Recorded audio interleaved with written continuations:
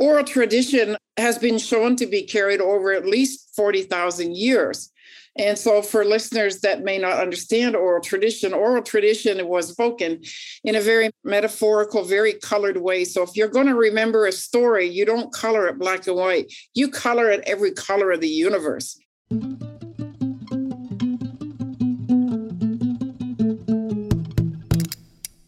Welcome back, Book Society listeners. We're now in part 2 of this interview, which for you is week 2.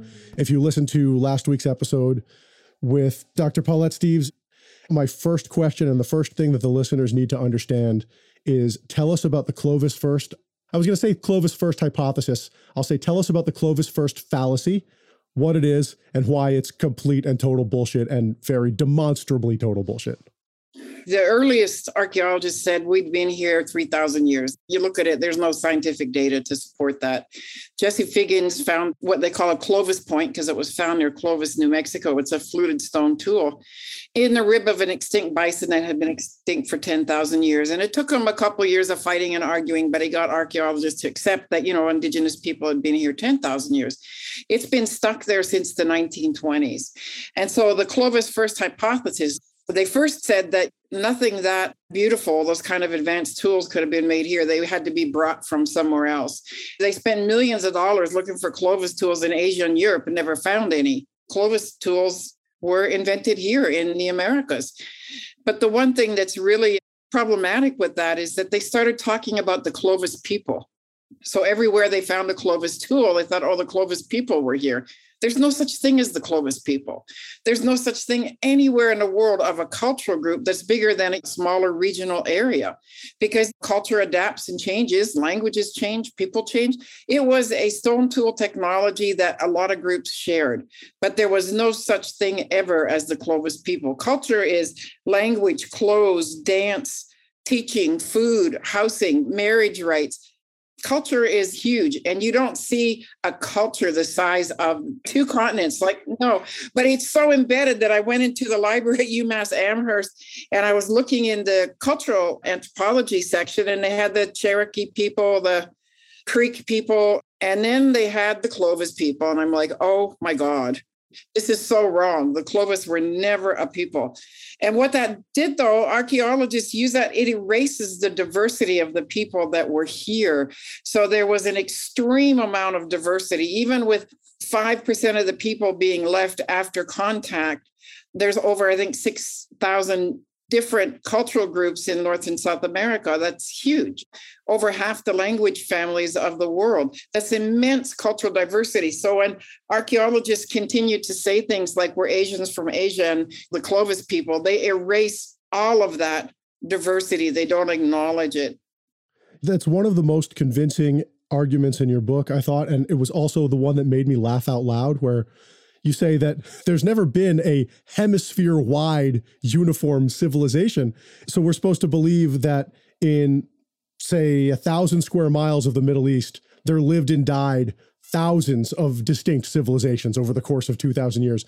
But in North America and South America, there was just one group of people who all made these arrowheads, and they were just basically the same people, but there were millions of them living over 2 continents. That really was the theory of archaeology. So the fact that an academic could look you in the eye and say that, some of them still will, but it's amazing that they still use this argument.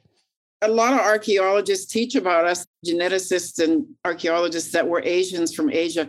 Asia did not exist 12,000 years ago, and neither did Asians. If they said something like some of the ancestors of Native Americans may have come from Northern Asia or Siberia, the areas we know today, yes, okay, then you're making a more factual statement. You're acknowledging us as Native Americans. You're not erasing that. So I think archaeology has a long way to go to decolonize its own language and to quit erasing us from our lands. I got a good amount of shit from my episode with Tiokasin. And the reason is that I don't think people realize how political and controversial archaeology is, because your job as an archaeologist, and correct me if I'm wrong, is to dredge up the truth from the past. And that is often truth that people wish would stay hidden. Can you talk about some of the resistance you've encountered as an archaeologist doing the kind of work that you do? Well, this is another thing that people aren't taught in education, is how archaeologists have worked as handmaidens of the state. All universities are connected to state funds.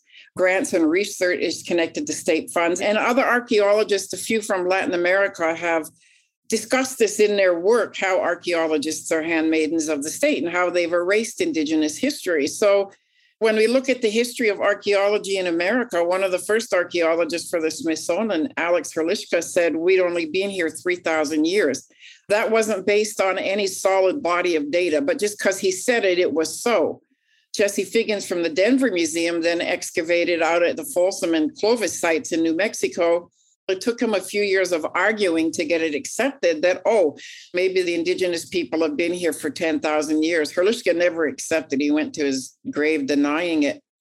And it's kind of been stuck there since the 1920s. So when you discuss that kind of racial bias in archaeology, not everyone appreciates it, because then I don't become the truth teller, even though this is all documented.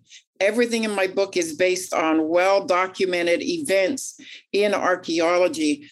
So there's no denying that it took place, but it makes me the angry Indian, right?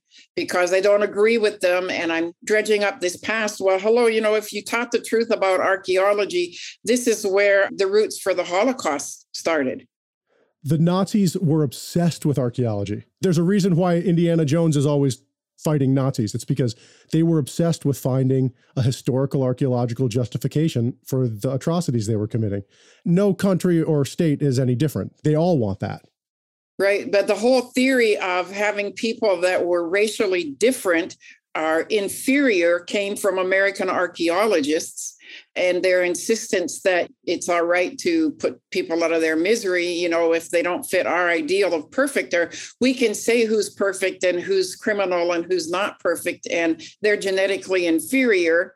And of course, then there was the linear scale from savage to civilized, and, all the white Europeans were civilized and all the Indians were savage, so we weren't civilized.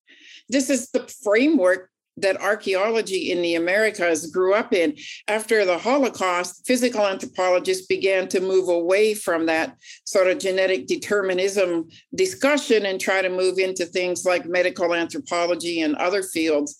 But this is where the Nazis got their ideology for that. That's documented. Why can't we talk honestly about it? It was such a dangerous field. Saying that any archaeology in the Americas was older than 12,000 years was so dangerous that it was called an area of academic suicide. So our job as archaeologists is to understand the human past, to read the signs in the soil, to read the artifacts, and to understand the human past. But in the Americas, you couldn't understand it older than 12,000 years, or you were crazy or insane, or you were fired, you were a lunatic. That's not academic. Is it racism? Why would that be? Why would it be dangerous to talk about sites older than 12,000 years? And even now they're limited to maybe 15,000 years. Why can't we openly talk about human evolution? Early hominids were in Asia 2 million years ago. They're saying that modern humans were in Africa maybe as 60,000 to 200,000 years. They were in other areas of Europe at over 300,000 years. So why can't we talk about that? If people were around most of the globe for that long, did they get to Northern Asia and stop and say, we can't go farther? Why did they not come to the Western Hemisphere when mammals were coming and going? And so these are very good questions, very valid questions to ask. But when you start asking and talking about them right away, you face, no, they couldn't have been here. And everybody comes up with reasons why it was impossible when they'd never thought about, we're archaeologists. We're supposed to think about what's possible and why. Tell us about decolonizing the academy. That's the first chapter of your book. Tell us what you mean by that. Most of the education and theories and everything that's taught comes from 5 areas of the world. So what if you added 95% of the knowledge that's missing, right? It's very Western centric. And the only thing that's right and the only way to do right things are the way that a few Western scholars have said. People are being now forced to acknowledge there are other ways of knowing, being, and doing. So I think that my dissertation was the first one in American archaeology framed in Indigenous method and theory. So I included as much as I could oral traditions, considerations of Indigenous languages, Indigenous stories about their own Genesis, and not just archaeological sites. Indigenous method and theory is centered on respect, relationality, reciprocity. Everything is related. And if we're not doing something that gives back to the people, what's the point of doing it? Reciprocity. Your research is not about you and your question. It's about this greater community. So you do work that serves a community and a purpose, and you do truth telling, and you share everybody's truth and everybody's voice as much as you can. So I think I had 4 different PhD committees. I almost didn't get through. I had to get a professor who was Indigenous friendly from a little community college in Montana on my committee. I had to get a 4th person to be the head of my committee. There was a lot of attempts to push me out of graduate school, but I stuck it out. This book you're talking about almost didn't get you a dissertation? Yeah. If you had told me that this was a story that happened in 1890, I would say, well, people were weird and racist back then. For the listeners who are into archaeology, pick this book up and read it. It's about as solid an archaeological text as you could hope to find anywhere in any discipline. And the fact that you had trouble getting it through is a little bit disturbing, frankly. I had a number of committee members. My first one passed away, unfortunately. And then there were a couple others that it wouldn't have mattered what my dissertation was or what I was saying. I was Indigenous, so they were trying to push me out. One professor finally stepped up to be my committee head. None of the female faculty there, even some faculty of color, would be on my committee or be my committee head. And it wasn't just because of my work. It's because I was Indigenous, I was honest, and I was something they hadn't seen. But, I always trust Creator gave me this work to do. They've always had my back, my ancestors, and supported me, and I got through. So tell us a little bit about the role of oral tradition in Native cultures. Oral tradition has been shown to be carried over at least 40,000 years. And so for listeners that may not understand oral tradition was spoken in a very metaphorical, very colored way. So if you're going to remember a story, you don't color it black and white. You color it every color of the universe so that it's this big, bright picture that you never lose. There's one site on the Pomme de Terre River, the Kisimwick site, and the Osage have an oral tradition linked to that area. And the Osage had an oral tradition about these giant beasts were on the land, and it became unsafe for the Osage to hunt.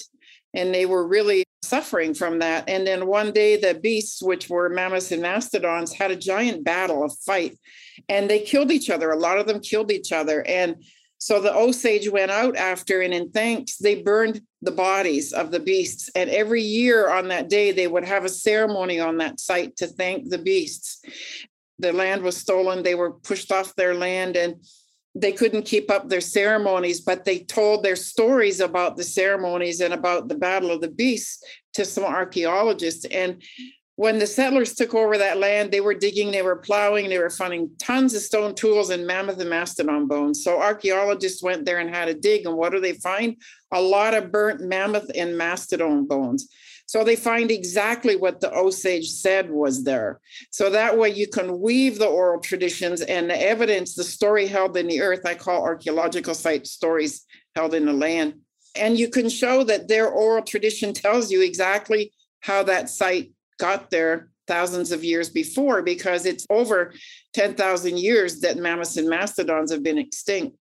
So speaking of buried, unexpected mastodons, can you tell us about the Cerruti site? It's right down the street. Well, not down the street, but pretty close to my house. Can you tell us about that site?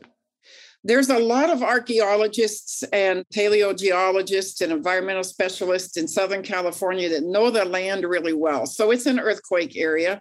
It's a fault area, and it can be complicated, but it can be very easy to read. So archaeologists were wanting to make a highway connector between 5 and 15 just north of San Diego. And it wasn't that long, but I think there was 114 archaeology sites in the short span of that connector.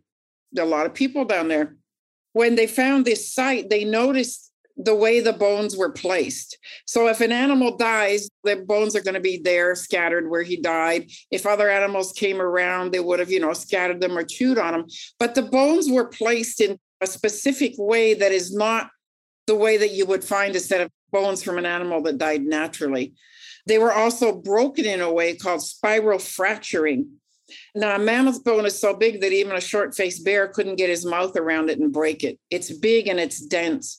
A human, though, could take a boulder and bash that bone and break it. And when you do, you leave marks on the bone and it fractures in a spiral pattern.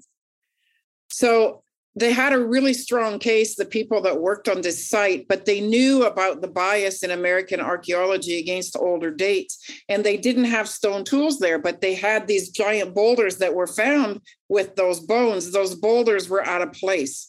So like someone had to bring them there to break the bone. They were pretty certain that this was a human site. Problem was, it dated way earlier than was allowed. At that point, they thought between 100,000 and 300,000 years. So they waited for technology to get to a good place to date the bone. When they did, it dated to 130,000 years. More recently, they've had research done on those boulders that show the analysis that the bone from the mammoth was embedded in the boulders, in the fractures, in the cracks in the surface. So that bone wouldn't have embedded itself in that boulder. The only way that boulder would have those bone remnants in it is if someone took that boulder and was bashing that rock. So that site is 130,000 years. I have followed the work on that site. I've studied the artifacts at the museum in San Diego, and I believe it's a really solid site. And of course, they got immediately attacked and people came up with all kinds of excuses, and they answered them all very well. I think they've defended their research in the site very well. From what I've followed, it seems like there really is no debate other than people with wild theories as to how it might have happened. The simplest explanation is people did it. And for listeners who don't know, because this is non-obvious, I think, the reason that ancient humans would be breaking mastodon bones is to get at the marrow, which is an advantage that because they were so huge, it's a thing that really only we would be able to get to, or like maybe a saber-toothed tiger. So it was a big source of nutrition for us. We were scavengers. Mammoth bone makes a really good point. Oh, right. So how long have human beings been crossing the ocean? Oh my God, there's some places where they say there's evidence in Crete. So they have sites there that they argue over 100,000 years. They had to use water transport to get there. So we know in some other areas, somewhere around Java, there's a site that's 800,000 years. To get to Australia, you always had to cross the Wallace Line. You always needed some form of open water transport. There's a little discussion on that in my book. There's a body of evidence and a little chart about open water crossings. And so early humans were much more capable than we give them credit for. They knew how to get on a log or tie two logs together and make a raft and go somewhere right across the water. There was something I pulled out of your book that Homo erectus got to Flores something like 800,000 years before present. That's the site I was talking about. And then also northern China at 2.1, 2.4 million years. So you got early hominids walking out of Africa over 14,000 miles. And we're supposed to believe that they got to northern Asia and just stopped. So there's been a number of times in the last 2 million years when there's been a land bridge, and North America and what we call Northern Asia today were forested, right? So there was food for animals. We know that horses arose in the Americas. They didn't swim to Asia or Europe. They walked across the land. Camels arose in the Americas, the first ones, saber-toothed cats. So there's a lot of evidence that I say are provided by our four-legged relations when there was a land bridge. So my next body of work is looking at the time across the last 2 million years and creating data and a series of maps that show the time frames that it was very possible when animals were coming and going. Why wouldn't humans? Humans quite often followed or stalked the animals that they ate. And we do have some sites in Siberia that date to around 300,000 years. So we're supposed to believe that early hominids or whoever was there, Homo erectus or Homo sapiens, didn't ever cross that land bridge like the mammals before 12,000 years. When, by the way, there was a glacier in the way. Seriously? And that's where I understand Vine Deloria Jr. saying, people don't understand the absurdity of the claims of the Clovis first hypothesis. So we're supposed to believe that people didn't come till the end of a glaciation when the land was covered in ice. When 24 or 26,000 years before, mammals were coming and going. There was a land bridge. There was food. So why not? Why would the humans stop over in Northern Asia and not cross like animals? Right. Did they get there and they thought, oh, well, this is the border. We better just turn around. Yeah, we don't have a passport. We don't have a passport. Exactly. The more I learn about the Clovis First hypothesis and the more I learn about modern North American archaeology, you really have to bend over backwards to believe some of this stuff. The explanations that you and others propose are simpler and supported by the data. One of the last things I want to ask you about, so there were these great North American civilizations. Why do we have scant evidence of them before a certain time? And one of the things you pointed out was that the oceans were in different places. Where are some of these sites? Well, there are a lot of sites on the land that date, as old as 200,000 years in North America. And like the site they just found with the human footprints in New Mexico, right? The White Sand site. Okay, so humans were there. Get out there and find the sites. Where were they living? If you had humans walking there, hey, that's not the only site. There's other sites there that people have claimed were 50,000 years old, and they've always been dismissed and denied. But the evidence is getting so strong now that people can't deny it. So all this great amount of work has been done in genetics to say that Asians came and they stayed up on the other side of Beringia for 15,000 years, and then they got here about 14,000 years ago. But hey, here's a set of human footprints that are 23,000 years old. How about that? How does that fit your theory? So you've seen geneticists and archaeologists and others working together to try to make their theories fit into this minimal time frame to try and excuse that. Maybe there was a group of people there at 15,000 years. Maybe there were 10 or 12 different ways that people came to North and South America. No story is ever that simple that there's one story. This is a huge continent, over 1/3 of the global landmass. It's got coastline everywhere. And even the East Coast, the whole continental shelf was land. So when water was drawn into the glaciers, there was a lot more land, and the water distance was much shorter between what we know today as France and what we know today as the East Coast of North America. Why couldn't people cross there? If you ask northern people today, Inuit today, could you walk for a month over the ice? Yeah, we do it all the time. It wasn't impossible. So I think there's a lot of ways the story is not simple. People have always tried to frame it. Oh, there was one group and one people and they came across there. Oh, yeah. And then in 200 years, they filled both continents. No, that doesn't work. I think we have to remain open-minded to all the other stories and all of the other evidence. And a lot of it is coming to light now, which, of course, I just cheer every time a new undeniable site is published. Why do you think archaeologists in the academy are invested in perpetuating this myth? You got to remember, what's their academic capital? It's the human remains of Native Americans and First Nations people. It's the artifacts. It's everything in the land that they control. So when the NAGPRA law came into effect in the 1990s that said that museums had to list everything, share those lists with Indigenous communities, and return human remains and some artifacts, archaeologists went through the roof. It was the end of archaeology. How dare they? And even to this day, if human remains are over a few thousand years, oh, you can't prove they're yours. So my undergrad work was actually genetic work, whereas an undergrad, without a genetics lab on my campus, I had another very nice lab work with me. I was able to help the Quapaw tribe claim over 500 ancestors that museums were refusing to return because they said, even though they came from well-known Quapaw homelands, they couldn't prove they were theirs. Well, the Quapaw asked me, could I help them? So we did genetic typing of some elders' hair. And of course, we would have tried to match that to the ancient remains they were reclaiming. And before that second piece of work could even be done, the museums knew, of course, they were Quapaw ancestors. They knew I had a Quapaw DNA type to match it to. They gave them back. So 2 weeks after the first piece of my research was done, the Quapaw reburied 500 ancestors. And that really showed me there that we can use science and technology and archaeology to support what communities need, right? And so archaeologists don't often want to admit that contemporary Indigenous people might be connected to an ancient area because maybe they'll have to give something back, or maybe they'll have to talk to them. It's changing and it's getting better. But I worked in field archaeology in the US for 5 years. Archaeologists won't talk to Indigenous people, to Native Americans. They don't think they have to. They're required to under NAGPRA only for areas within Indigenous communities, or I think federal lands. I would want to talk to anybody, no matter where it was in the world, to understand their knowledge of that space and their ancestors. But that's how embedded racism is in areas of academia in North America. If you read stories of Mesopotamian archaeology and the era of Hormuz Rassam and Wallace Budge, any person would read these accounts and say, Wallace Budge is an evil person who's stealing the work of a native person. Yet that exact thing is going on today in North American archaeology. And I think it'll come to light hopefully sooner than later, but it's amazing that you're doing so much and dedicating your career to bringing these stories out. Thank you.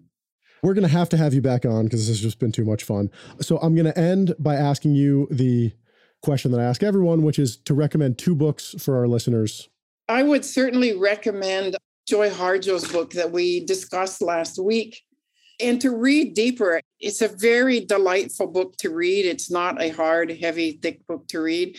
She writes as a storyteller, which is what we do as Indigenous people. For sure, read Poet Warrior.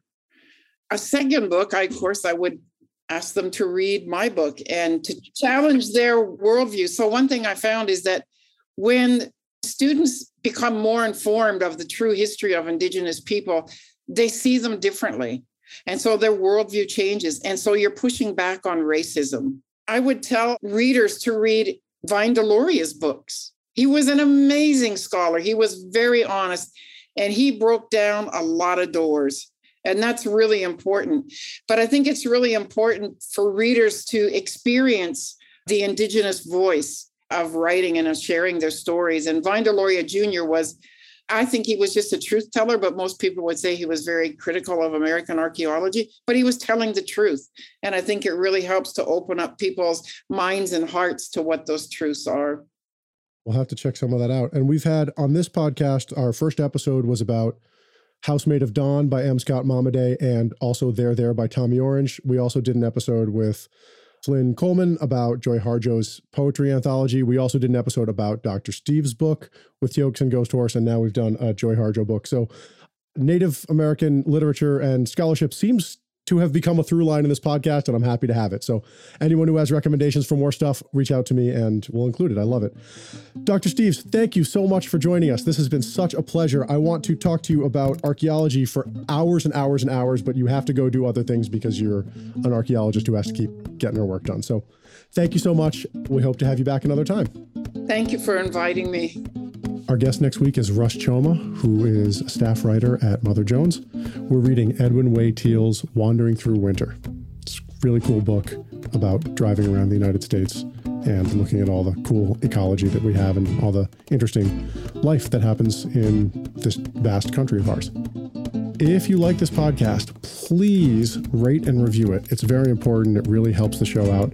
So if you're listening on Apple Podcasts, scroll down to the section where it says rate and review. Hopefully you're going to select 5 stars and maybe write us a nice review. Or if you don't like the podcast, write us a bad review. That's fine too. The best way to find out about Book Society is to go to the Book Society website, booksocietypod.com. Get on the mailing list. I'm going to send out a newsletter.